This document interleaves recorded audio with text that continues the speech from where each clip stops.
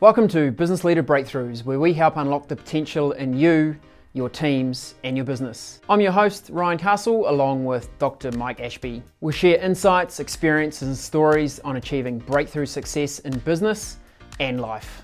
In addition to a podcast, The Breakthrough is a coaching and advisory business that provides programs for business leaders, owners, and managers to develop your skills and capabilities to boost your business and enjoy a better life. To learn more, click the link in the episode show notes or go to thebreakthrough.co.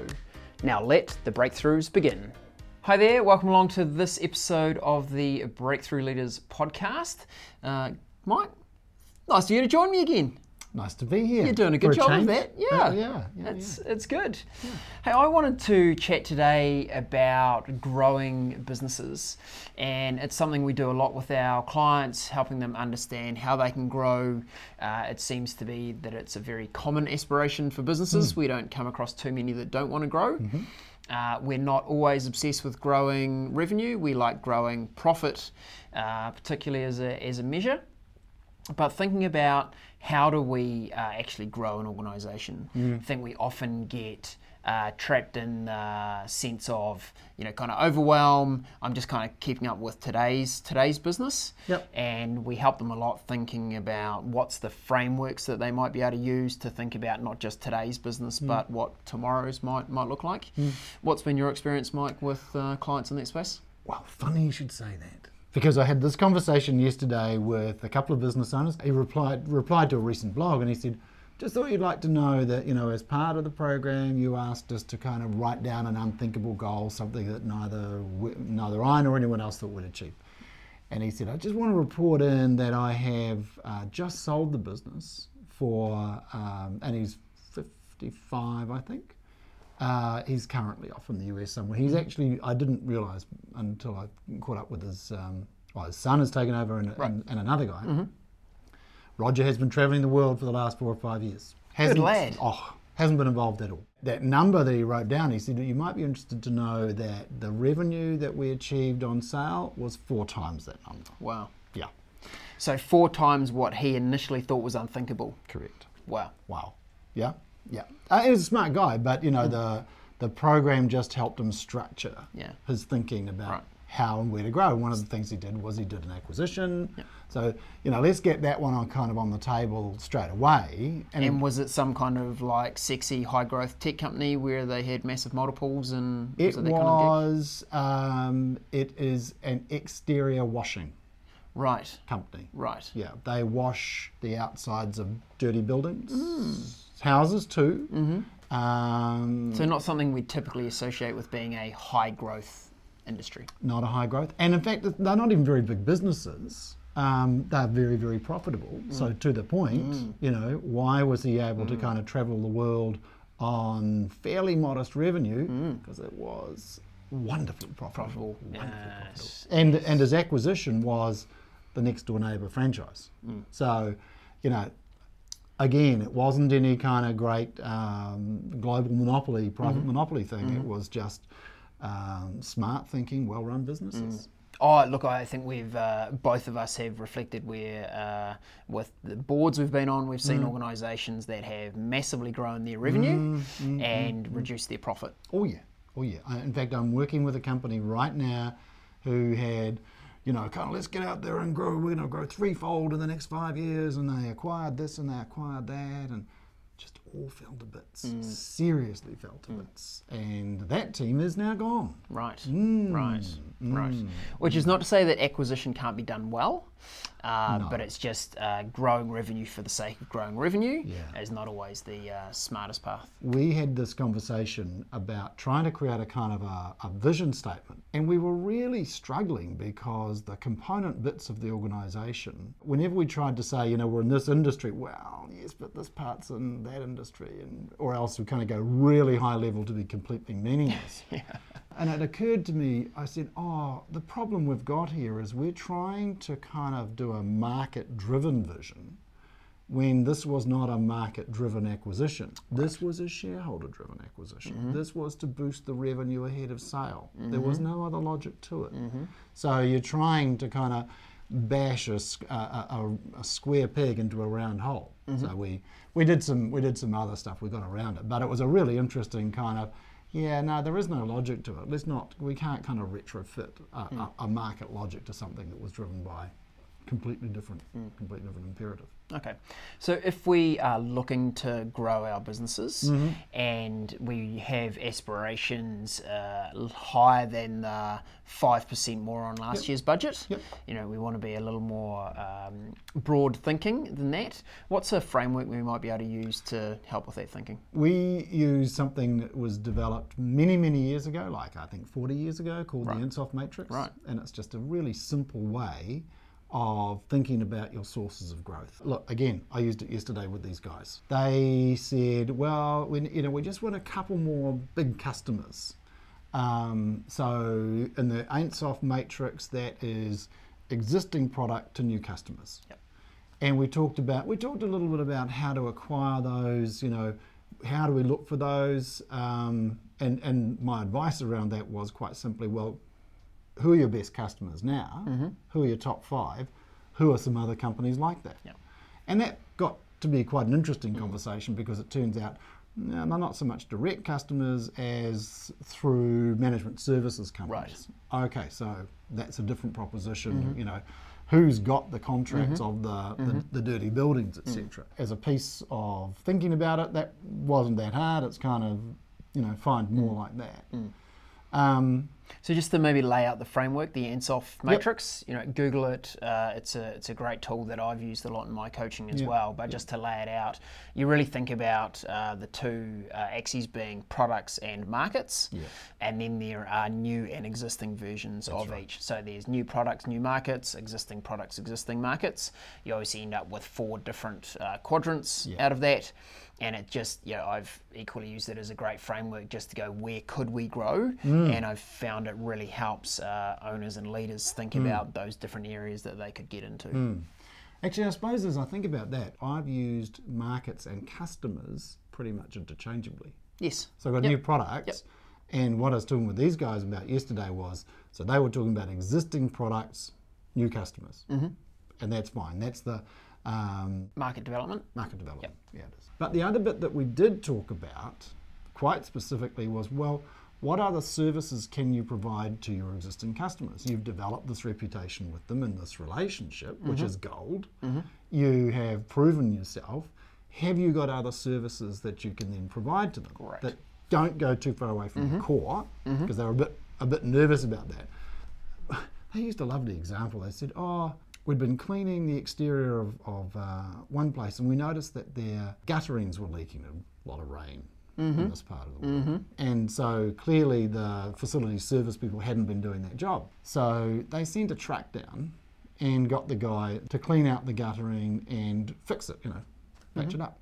And they reported this to the customer and they said, we're so sick of the guy who's been doing that, the crowd that's been doing that. Do you want the contract? Without moving very far away from their corridor. It's just a little bit of redefinition. You're not just an exterior washing company, you are a building maintenance company. And that includes, in the course of a few minutes, we identified there was all of that kind of guttering maintenance, there was all of the window cleaning exterior, window cleaning interior. There were actually a range of services that you didn't have to expand your infrastructure, you didn't have to expand your overhead, you could do it profitably and effectively, all inside that relationship. And so that was a case of new product to existing customers. Yes. And it is a whole lot easier, isn't it? It is so much easier. The acquisition of new customers that you have no relationship, no trust, no credibility with is so much harder than selling a new service that can help out your existing customer. Oh, totally. And we've found this. We've found that we've just over time evolved with customers, developed new products with them. And so a lot of our members are people who've been with us for many, many years as a consequence. I think the caution here is because one customer thinks that's a good idea, it's really good to go and validate the market. So get out, talk to some of your other customers and going, this is the experience I just had with this customer. They've asked us to look at doing guttering and window cleaning and whatever other services. If we were to bring something to market like that, would that be of interest to you? Because I think we can fall into the trap of going, we've got a market of one at the moment, let's go and add people, infrastructure, more tools, more things into the mix to get it going. And if you haven't validated that properly, you can fall into a trap. And by the way, what you've described, as we know, is actually one of the most wonderful ways to have a prospecting conversation. It's actually a sales conversation in drag. The other conversation we've been having lately is around price.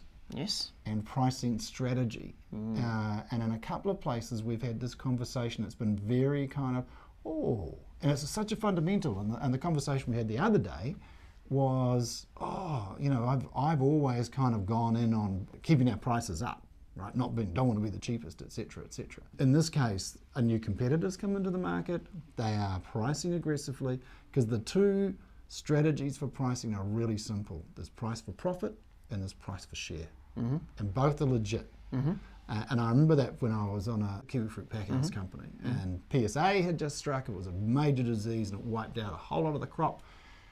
It was going to be a race to the bottom. The market just wanted lower prices. And we were in a... Help me understand the economics of that. Why would, if there was a smaller crop of fruit available, why was it going to push price down? I would have thought they would push price up. Because there was way more supply of storage space. Oh, right. Sorry. Than demand. Got it. Yeah. So that drove price down. Yes, got it. So it was on the storage side. Yeah. So in fact, in the market, of course, the kiwi fruit price did go up because of the scarcity. But so we were locked in a kind of a competition with a company, and we actually had a meeting about potential mergers, and they complained about the fact that we were driving price down.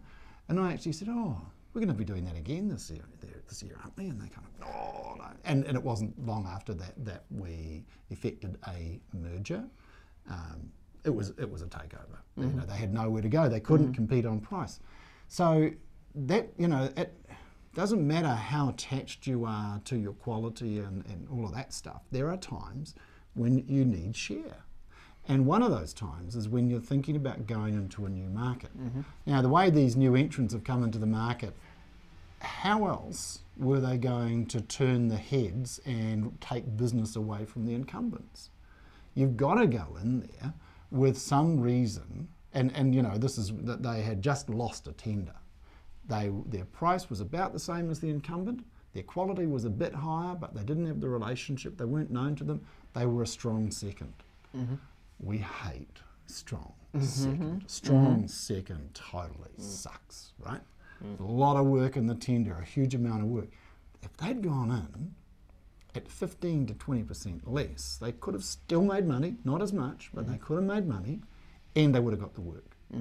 So you've got to give in that kind of business acquisition, you've got to give a new customer a reason to switch, and that's usually price, because unless they're really clear about the quality they need, it's not quite quality schmolity. You might have a very defective incumbent, but you're still got to be able to turn their heads. In a upcoming podcast, we'll actually talk about the competitive tripod, as we call it, where there are really only three ways you can compete in market, being price, the effectiveness of your product or service, or customer experience.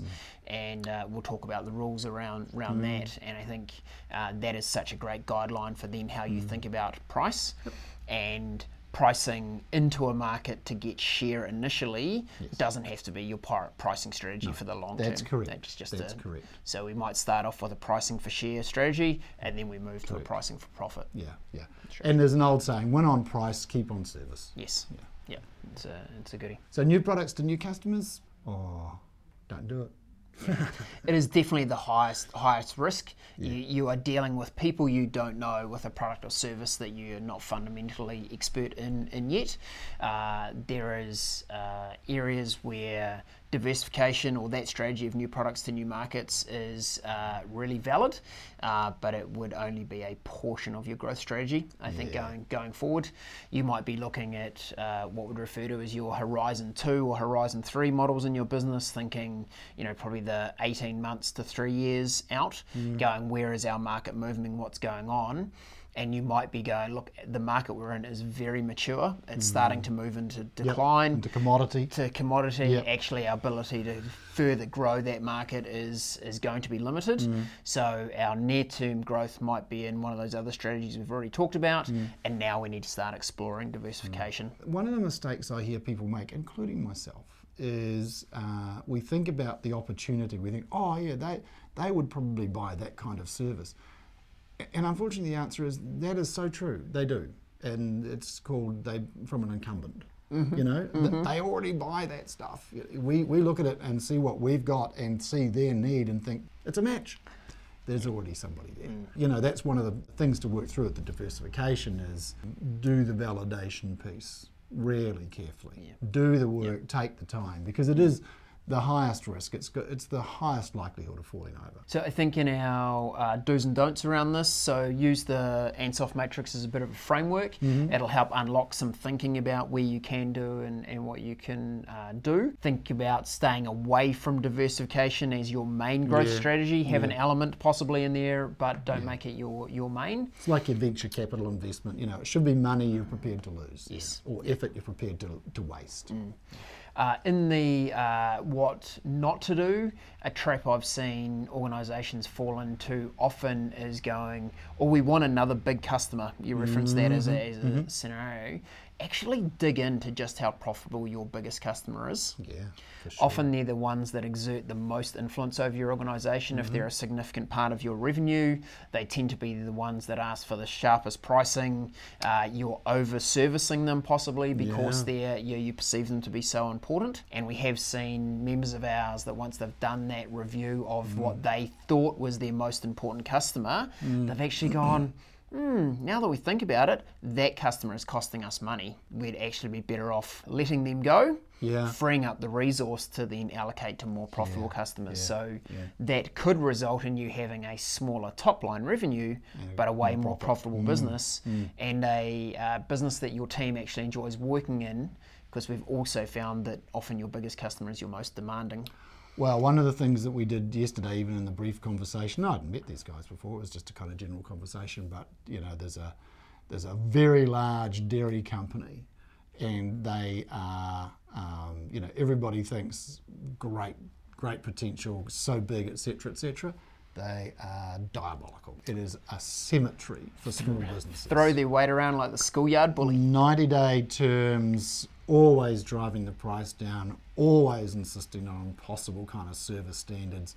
But, we're this company, we're the giant, and you get the privilege of supplying us your blood, sweat, and your firstborn. We'll have that too. So these guys were smart enough to say, no, we won't be doing that, which is, and that's a really good decision. Superb. So team, we'd really like to hear back from you on comments around this podcast. If you think there's members in your circle, your network that could get some assistance from this podcast, we'd love to see you share it out to them. Comment back. If you've got your own insights into good growth models that you've used successfully in your own business, we'd love to hear back from those. We're always looking to learn ourselves. Thanks for joining us today.